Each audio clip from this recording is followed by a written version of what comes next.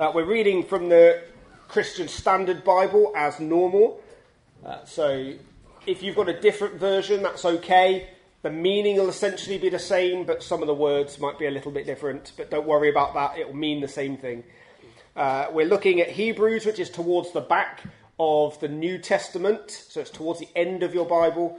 And if you've got a paper copy, you're looking for the big number 12, that's the chapter number, and then the little number 14, which is your verse number. So, Hebrews 12, starting at verse 14. Pursue peace with everyone and holiness. Without it, no one will see the Lord.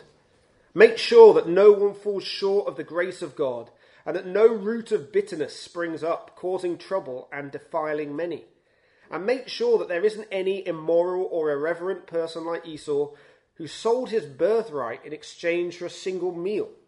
For you know that later, when he wanted to inherit the blessing, he was rejected, even though he sought it with tears, because he didn't find any opportunity for repentance. Amen. Well, do keep that open in front of you, because we're going to be spending the next few minutes looking into that. Now, as I'm sure you're aware, there are certain characteristics, aren't there, that mark out particular kinds of people. If you see somebody walking down the street with a helmet and a badge, with a truncheon and a set of handcuffs, who are you looking at? Anybody? See if you're awake. Well, it could be a member of the village people, to be fair. But no, it's probably a policeman. So you can see, looking outwardly, there's a policeman. But some things are less visible. There are people, aren't there, who say, I can pick out a soldier, even if they're walking down the street in their civilian clothes, just because of how they act and behave in public. You know, there's something about them that you can pick out. Well, if I was to ask you this morning, what marks out a holy person, what would you say? You know, some people might think of a bloke up in the mountains, sat on a rock doing something like this. I don't think that's the mark of a holy person particularly. And I think we all know, don't we, it's not really going to be judged by the clothes that they're wearing necessarily. And it's not going to be a big badge that they've got that they're wearing either. So what are the marks of holiness? What are the signs that this is a holy person? Well, that's what our passage today wants to show us. It's the characteristics of holy people. And so just to give you some context where we're at in Hebrews, chapter 11 we looked at a few weeks ago was the roll call of faith. Loads of people who believed God's promises and encourage us to press on in believing in the Lord Jesus. Then chapter 12 verses 1 to 3, that was a call for us to endure to the end for Christ. Jesus is the one we were encouraged to look to as the greatest example of enduring suffering for the sake of greater glory. And then in chapter 12, verses 4 to 13, that Luke spoke last week, the writer talks about suffering as discipline. You know, and it's discipline not in a negative sense, but in the sense that it is training us. Suffering is not a sign, Luke said, that God has abandoned us, but God gives it to us for our benefit because he loves us and he wants us to grow in holiness. And so he's already talking about growth in holiness at this point. And that is the context of our passage this morning. The writer is saying, given that the Lord permits suffering for our good, he permits suffering to help us grow in holiness. Well, what does holiness under persecution and suffering look like in practice? That's what we are thinking about this morning. And I think it's got four things to say to us this morning. Firstly, holy people love even those who persecute them. Secondly, holy people don't suffer because they are horrible. Thirdly, holy people don't forsake holiness for immorality. And fourthly, holy people see holiness as a community activity. So 4 things that we're going to be looking at this morning. Firstly then, holy people love even those who persecute them. Look with me at verse 14. The link between verse 14 and what we've already seen in this passage is the context, fundamentally. So up to verse 13, the writer has encouraged the Hebrews to press on in the face of persecution and suffering. And he says, this is God's good discipline, training you in spiritual maturity. And so, in verse 14, he then says, pursue peace with everyone. And that comes in the context of being encouraged to press on with Jesus in the face of persecution. So the point here is that the Hebrew believers must pursue peace with everybody, especially, perhaps, those people who are persecuting them and seeking to do them harm. And that's entirely in line with what Jesus says about loving your enemies, praying for those who persecute you, and doing good to those who hate you. The Hebrews are to pursue peace even with the people who are currently trying to damage and persecute them. Now, peace is to do with your relationship to other people, isn't it? And holiness is really about your relationship with God, your relationship with Jesus. And there is a link between those two things. Having a peaceable attitude, even to our enemies, is a fruit of holiness. Having a peaceable attitude, even to your enemies, is a fruit of holiness. Holy people will be peaceable people, even to their enemies, because that is what Jesus was like. Now you might think, if I have to seek peace with awful people who I hate, I really can't stick them and I don't want peace with them, maybe I can just do without holiness. Maybe I can hate them and forget this holiness lark, right? But look at what verse 14 says. Without holiness, no one will see the Lord. So unless we're made holy, we're not going to heaven and we are not going to be with Jesus. And so you can do without holiness if you want, but then you're not going to heaven, which is a problem. And so it looks a bit like this is saying here, right? A little bit like it's saying you've got to pursue peace in order to be holy, but you might read it and think it's saying we become holy by pursuing peace. But that's not what this is saying, okay? We know from earlier in Hebrews, not least, is that we become holy, perfectly holy in the Lord Jesus. There's no such thing as being a part holy person. No such thing.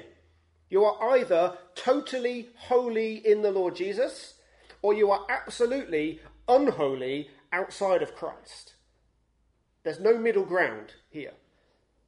But what it's saying is, if we belong to Jesus, we will be growing in holiness. We will be pursuing holiness because we are holy. We will be pursuing holiness because we are holy, which is why holy people are peaceable people, because the Spirit makes us more like Jesus. And that's why if we're not pursuing holiness, we won't see the Lord. We don't pursue holiness when we aren't holy. If you don't pursue holiness, it means you're not holy. It's a sign that you don't belong to Jesus. But if we are holy and we do belong to Jesus, then we will be pursuing holiness. If we're pursuing holiness, then we will be seeking peace with everybody, even with our enemies, because that is what Jesus did, and holiness, fundamentally, is being like Jesus. That makes sense? Hope you're still with me. Now, I think seeking peace with everyone, lovely, easy thing to say, right? Not so easy to do. We live in a society, don't we, that sets everything up as fights between enemies. Everything. Just think of the latest political thing that's annoyed you. Doesn't matter what it is, whatever it is. Now, we are so quickly encouraged, aren't we, to view the other side as enemies. And just think of how people talk about one another. How we talk about people who have different views to us. Let me just give you some examples. It doesn't matter what your view on these things is, okay? Take Brexit, for example. Take COVID and how the church responded to COVID. Take your view on green issues. Take your view on LGBT ideology. Take your view on whatever it is, and whatever your view, and wherever you land on that, people are encouraged to view each other as enemies. And Christian people get sucked right in, don't we? So easily sucked in. The way we talk about people as idiots, stupid, evil. But we do it all the time. Now that's not language that seeks peace, is it? Who's ever been called an idiot and gone, oh, do you want to be mates? You're evil. Oh, let's go out for a drink. You know, it's aggressive. It's contentious language, isn't it?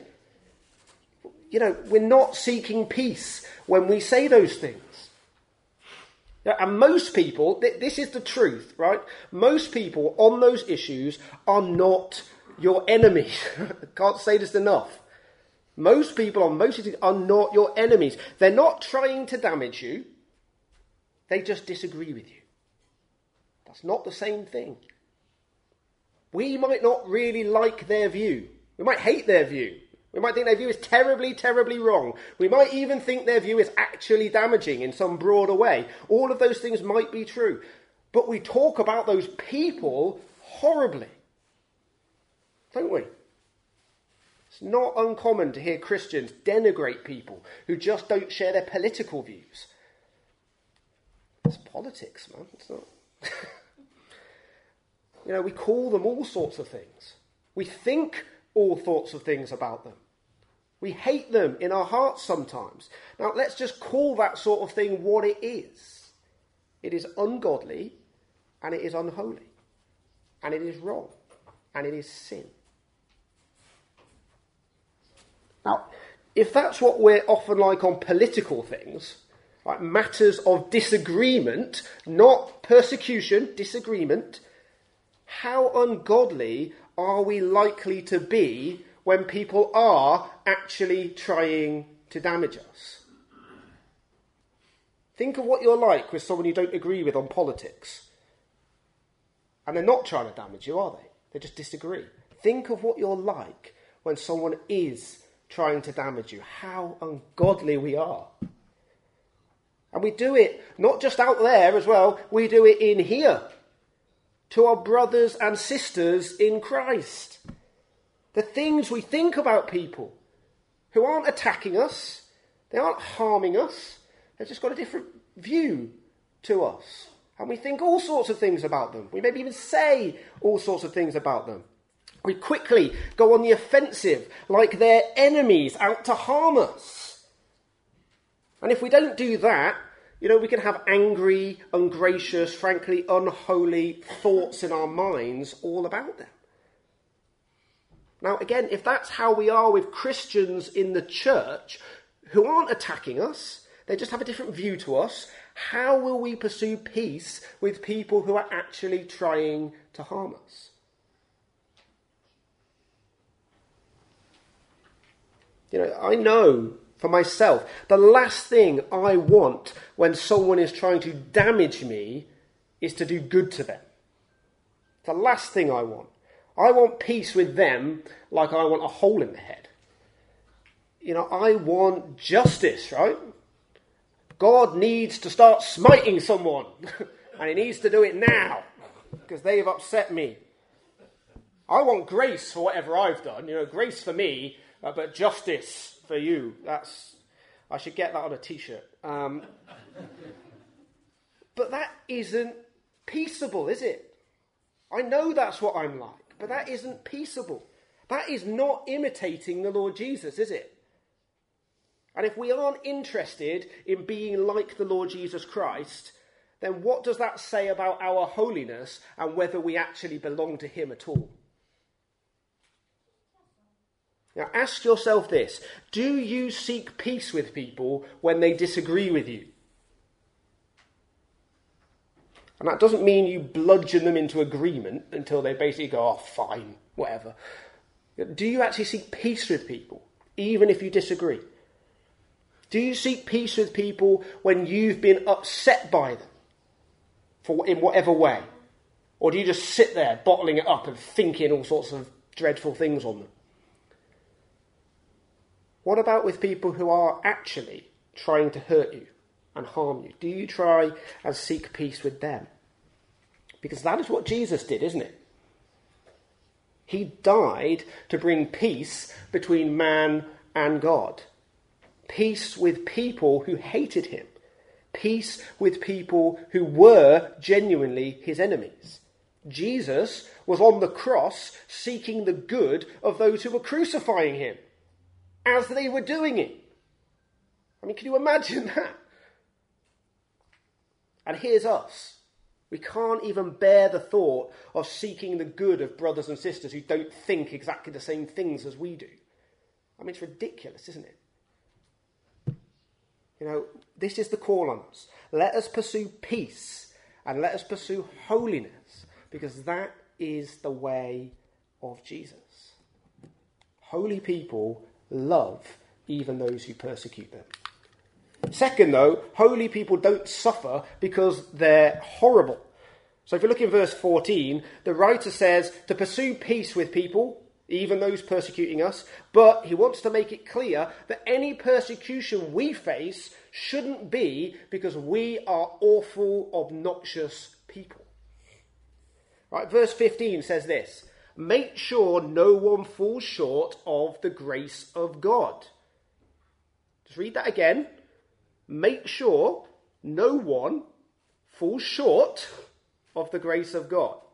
Make sure you remain gracious. Your suffering should not be a result of you being obnoxious. That's what he's saying. It says, make sure no root of bitterness springs up, causing trouble and defiling many. Don't become bitter and twisted when you are facing suffering and persecution, however big or small that may be. Don't lash out at the people persecuting you, because that makes trouble. In other words, he's saying, do not be the cause of your own suffering. If you suffer persecution, make sure that it is actually for the sake of Jesus. Make sure that others are definitely the problem, attacking you because of your faith in Christ, not because of the way you are going around behaving towards them. Holy people do not go around acting like obnoxious pillocks and then complaining that people treat them like obnoxious pillocks. That's what it's saying. That's not suffering for the name of Christ, is it? That's called being a jackass. Right? Now, when you genuinely suffer for the name of Jesus, right, and you've made sure it's not you, it really is because of your faith, right? Holy people do not become bitter. They do not start lashing out and making the trouble even worse for themselves. They don't get angry. They don't lash out. They don't seek to get their own back. What does it say in Galatians 5?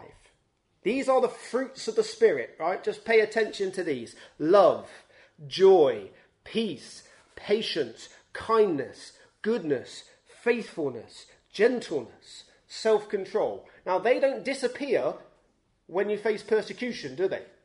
Or at least they shouldn't. None of those fruits are anger, bitterness, revenge, fighting, punching people who've annoyed you, saying rude things to people because you don't like them. Those are the opposite of the fruits of the Spirit, aren't they? And those fruits of the Spirit should exist whether we are facing persecution or we're not. If you're characterized by a lack of grace, and you are characterized by a lack of charity, and you are full of bitterness and aggression and revenge, then what we can say is the fruits of the Spirit are not really on display in your life. Now, not only is that a sign, at least, of spiritual immaturity, those things will be a cause of even more suffering for you. Because if you look in verse 15, these things cause trouble and defile many. You will make things worse for yourself. Don't let ungodly behaviour be the reason that people persecute you. That's what he's saying.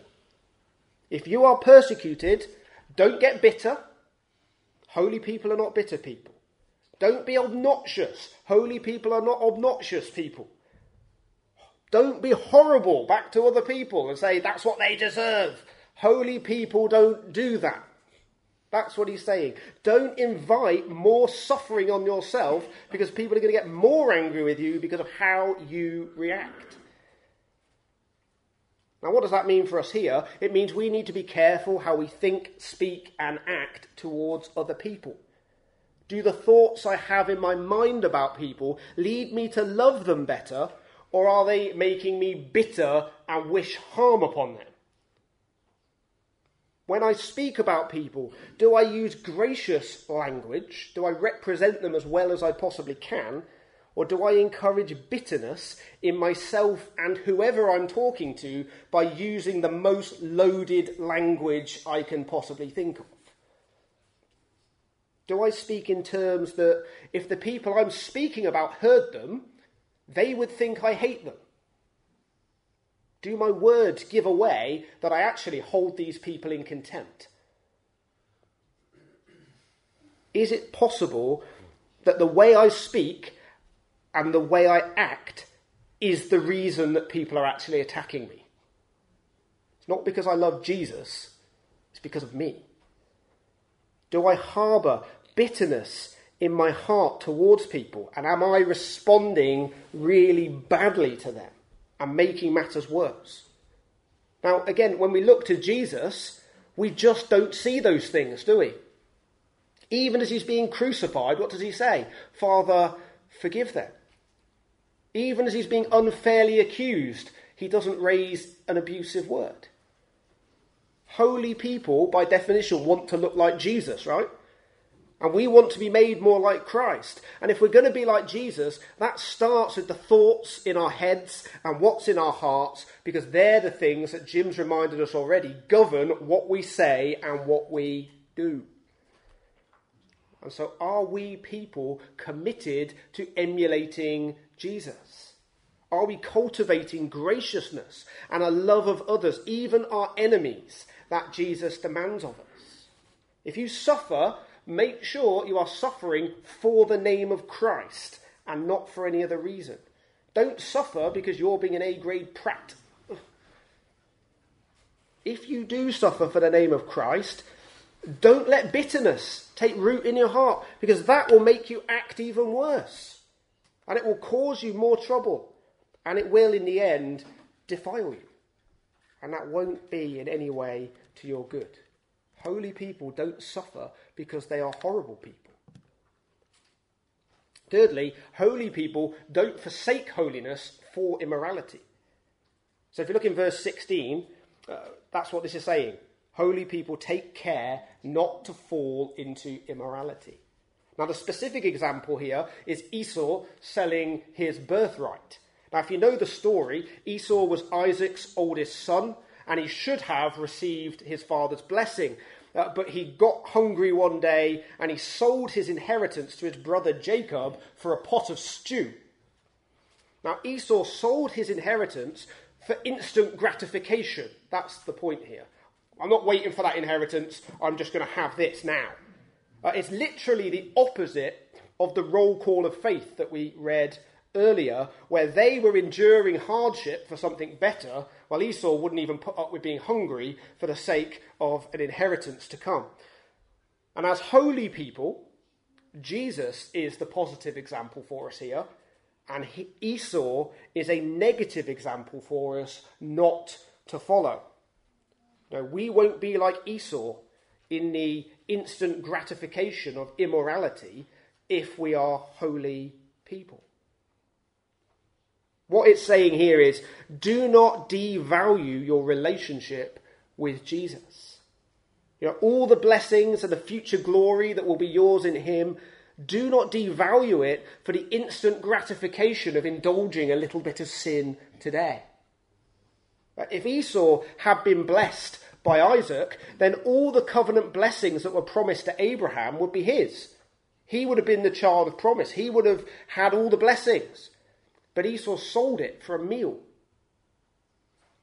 Now, verse 17 tells us Esau regretted it, and he tried to get his father's blessing later on. But by the time he decided he wanted it after all, well, it was too late.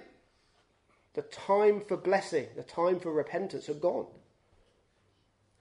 And this is saying that repentance and the blessing that come with it will not always be available for you and me either. It is available now, it's available today, but a time is coming when we cannot receive God's grace and blessing any longer. And at that point, we may well regret our choices. But at that point, it will all be too late.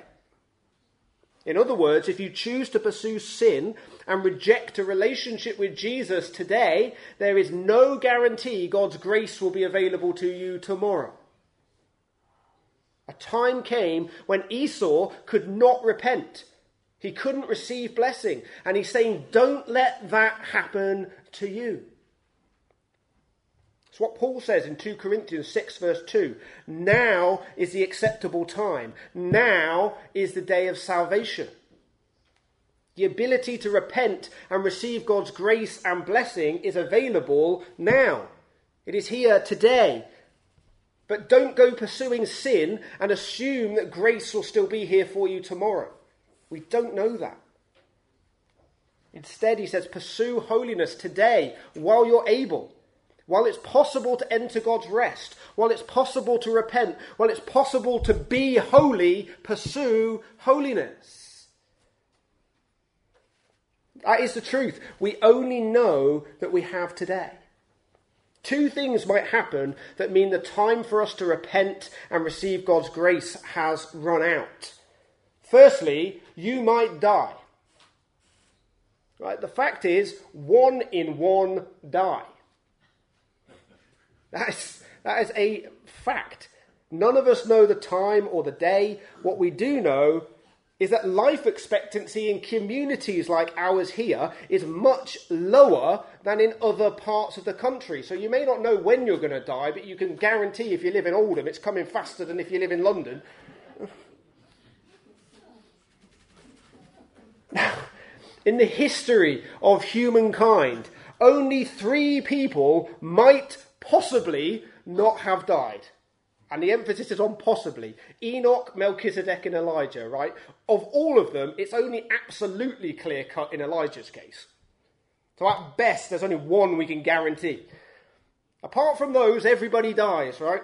And if we die having rejected a relationship with Jesus in favour of pursuing our sin, well, then we'll have lost any ability to repent. We'll have lost any opportunity to receive his grace. The other thing that might happen before you die is that Jesus might come again. The Bible says he's coming again. We don't know when. We only know that one day he's coming and we need to be ready. Now, we could choose to press on in sin and enjoy the instant gratification that gives us. But if Jesus returns tomorrow and we've chosen sin, then the time for us to repent, the time for us to receive his grace will have gone. And it will be too late. Everyone then will be seeking his grace, I can guarantee. Everybody then will be seeking to repent, but it will be too late. And so the call to you this morning is to press on in holiness while you are able. Press on with the Lord Jesus while you can. Do not go after immorality, because if you choose sin, you may just miss the opportunity to repent. And so holy people don't forsake holiness in favour of immorality. Lastly, finally, holy people see holiness as a community activity. There is a much broader point made here in verses 15 to 17. We're told if we're holy, we'll love our enemies. We won't suffer by being horrible, but we will be gracious. And will flee immorality and pursue holiness when it is available. All of that is true. But it's worth noticing who these instructions are actually given to in verses 15 to 17. It's only a small point, but I think it's important. Look at verse 15. What does it say? Make sure that no one falls short of the grace of God. Right? Make sure no one falls short of the grace of God. Now, that doesn't say, Christian, make sure you're okay. Does it? It says, make sure no one falls short. That means help one another to pursue holiness, right? Look at verse 16. Make sure there isn't any immoral or irreverent person. It doesn't say, make sure you're not immoral, though you should make sure of that. But it doesn't say, make sure you're not immoral, but make sure others in the church are not falling into immorality. This is communal stuff. These are not personal commands to be holy, exactly. I mean, they are, but they're not exactly that. It is a command to the church to help the church to pursue holiness as a church. We help each other to pursue holiness. Your holiness is not a personal matter. We live in an age now where everything's individualistic. Oh, it's just about me and my relationship with God. Well, no, it isn't. And almost nothing in the Bible says so. Your holiness is a community activity. You strive for holiness, and the church is to help you strive for holiness in these ways that the writer has just been talking about. And what that means is we're to look out for one another. We are to encourage one another towards holiness in Jesus. We must challenge one another when we see bitterness and lack of grace and immorality and all those sorts of things that take us away from Jesus. We're to encourage one another to develop the fruits of the Spirit, and we are to discourage those things that suggest we are being immature or unholy. We together are to help one another grow up to maturity in Christ.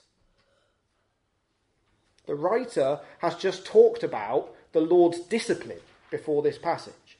He also gives the church and church discipline to help us pursue the holiness to which we are called. And here he says, help one another pursue the holiness to which you are called. And so the challenge this morning doesn't stop with us pursuing holiness personally. The challenge is whether we are willing to help one another to pursue holiness. Will we encourage each other as we see the Spirit evidenced in our lives? Will we point one another back to the Lord Jesus? Will we remind each other that we are to fix our eyes on Christ, and that when we are called to become more like Jesus, and where we're not becoming more like Jesus, saying, that is a problem, brother or sister. You know, where we know other people are going astray, not doing what the Lord commands, will we plead with them to turn in repentance and faith to Jesus while they still have time? Not encouraging sin, but warning about it. You know, we don't want to be a room full of Esau's here, do we? We don't want to be people who thought we could indulge sin, or even encouraged by people in the church to indulge our sin, and then find out it's too late to repent. I mean, what a sad indictment of a church that would be. Now, I think some of us here are willing to be introspective, and we're happy to see if I'm pursuing holiness. I'll look inward and go, am I doing okay on this? Do I need to change? You know, some of us will do that, I think. At a push, we might encourage someone who is pressing on in Jesus, but will probably feel terribly embarrassed about it because we're British and we don't do that sort of thing, do we? I'll tell you you're doing all right, and then I'll insult you just to balance it out a bit. But most of us, let's be honest, how many of you are willing to challenge another brother or sister in Christ that they are going astray. How many of you, hand on heart, would come up to me and say, you've sinned and you need to stop? Because I need that as much as you do. I think at best, most of us think, the elders will sort that out. We don't want to discourage anyone, do we? Not nice telling people they're sinning and they're doing what's wrong. They'll be discouraged. They might not come back. That's the worst thing, isn't it? We might not have people sat in the seats. Well, do you know what's worse? Having them sat in your seats and you have encouraged them all the way to hell. That is worse. I would rather people were driven away and told what holiness really is than they sat here comforted all the way to a lost eternity. And that be our fault. You will answer to the Lord for that if that is what your position is. I will answer to the Lord if that is what my position is. We have to get over ourselves and stop feeling so embarrassed about all of this and say, look, we have eternity on the line here. There is a real place called hell to which people go. And there is a real place called heaven to which we can go. And we need one another to help us to get there. Just think how awful you will feel if one day you're stood in glory as someone is ushered to hell and you say, I didn't want to discourage you, so I didn't say you were in sin. Didn't want to make you feel bad. Well, they're going to feel a lot worse then, aren't they? And you're going to feel a lot worse then. I'm being serious. Church discipline is not something that just the elders of your church do. I mean, it might be, but it shouldn't be. Church discipline is something for all of us to do. That the elders are not the ones who get bussed in when there's an awkward conversation that you don't want to have. That's not their role. We are members of a body. And when your knee is broken, you don't go, I'll leave the hand to sort that out. Your whole body goes down to the doctor, doesn't it? Gets it sorted. We're members of a body. We are members together. We are called to pursue holiness together. This is a communal activity that involves us all. It involves you, it involves me, it involves the members, it involves the elders. We're all to encourage each other to press on in Christ. We're all to speak about the evidence of the Spirit at work in our lives. We're all to call wandering, straying brothers and sisters back to holiness. That is the call on us this morning. Not just your elders, not just the deacons and officers, everybody. If you see it, say it. If you see somebody pressing on well, tell them, encourage them. If you see someone straying, tell them, warn them. If we're to avoid being a church full of Esau's, we must commit to each other in community. That doesn't just mean becoming a member, though it doesn't mean less than that. It means committing to having those difficult and sometimes awkward conversations with people. Being willing to call people out for their sin. Being willing to encourage people in what they do well. Being willing to help them to look more like Jesus.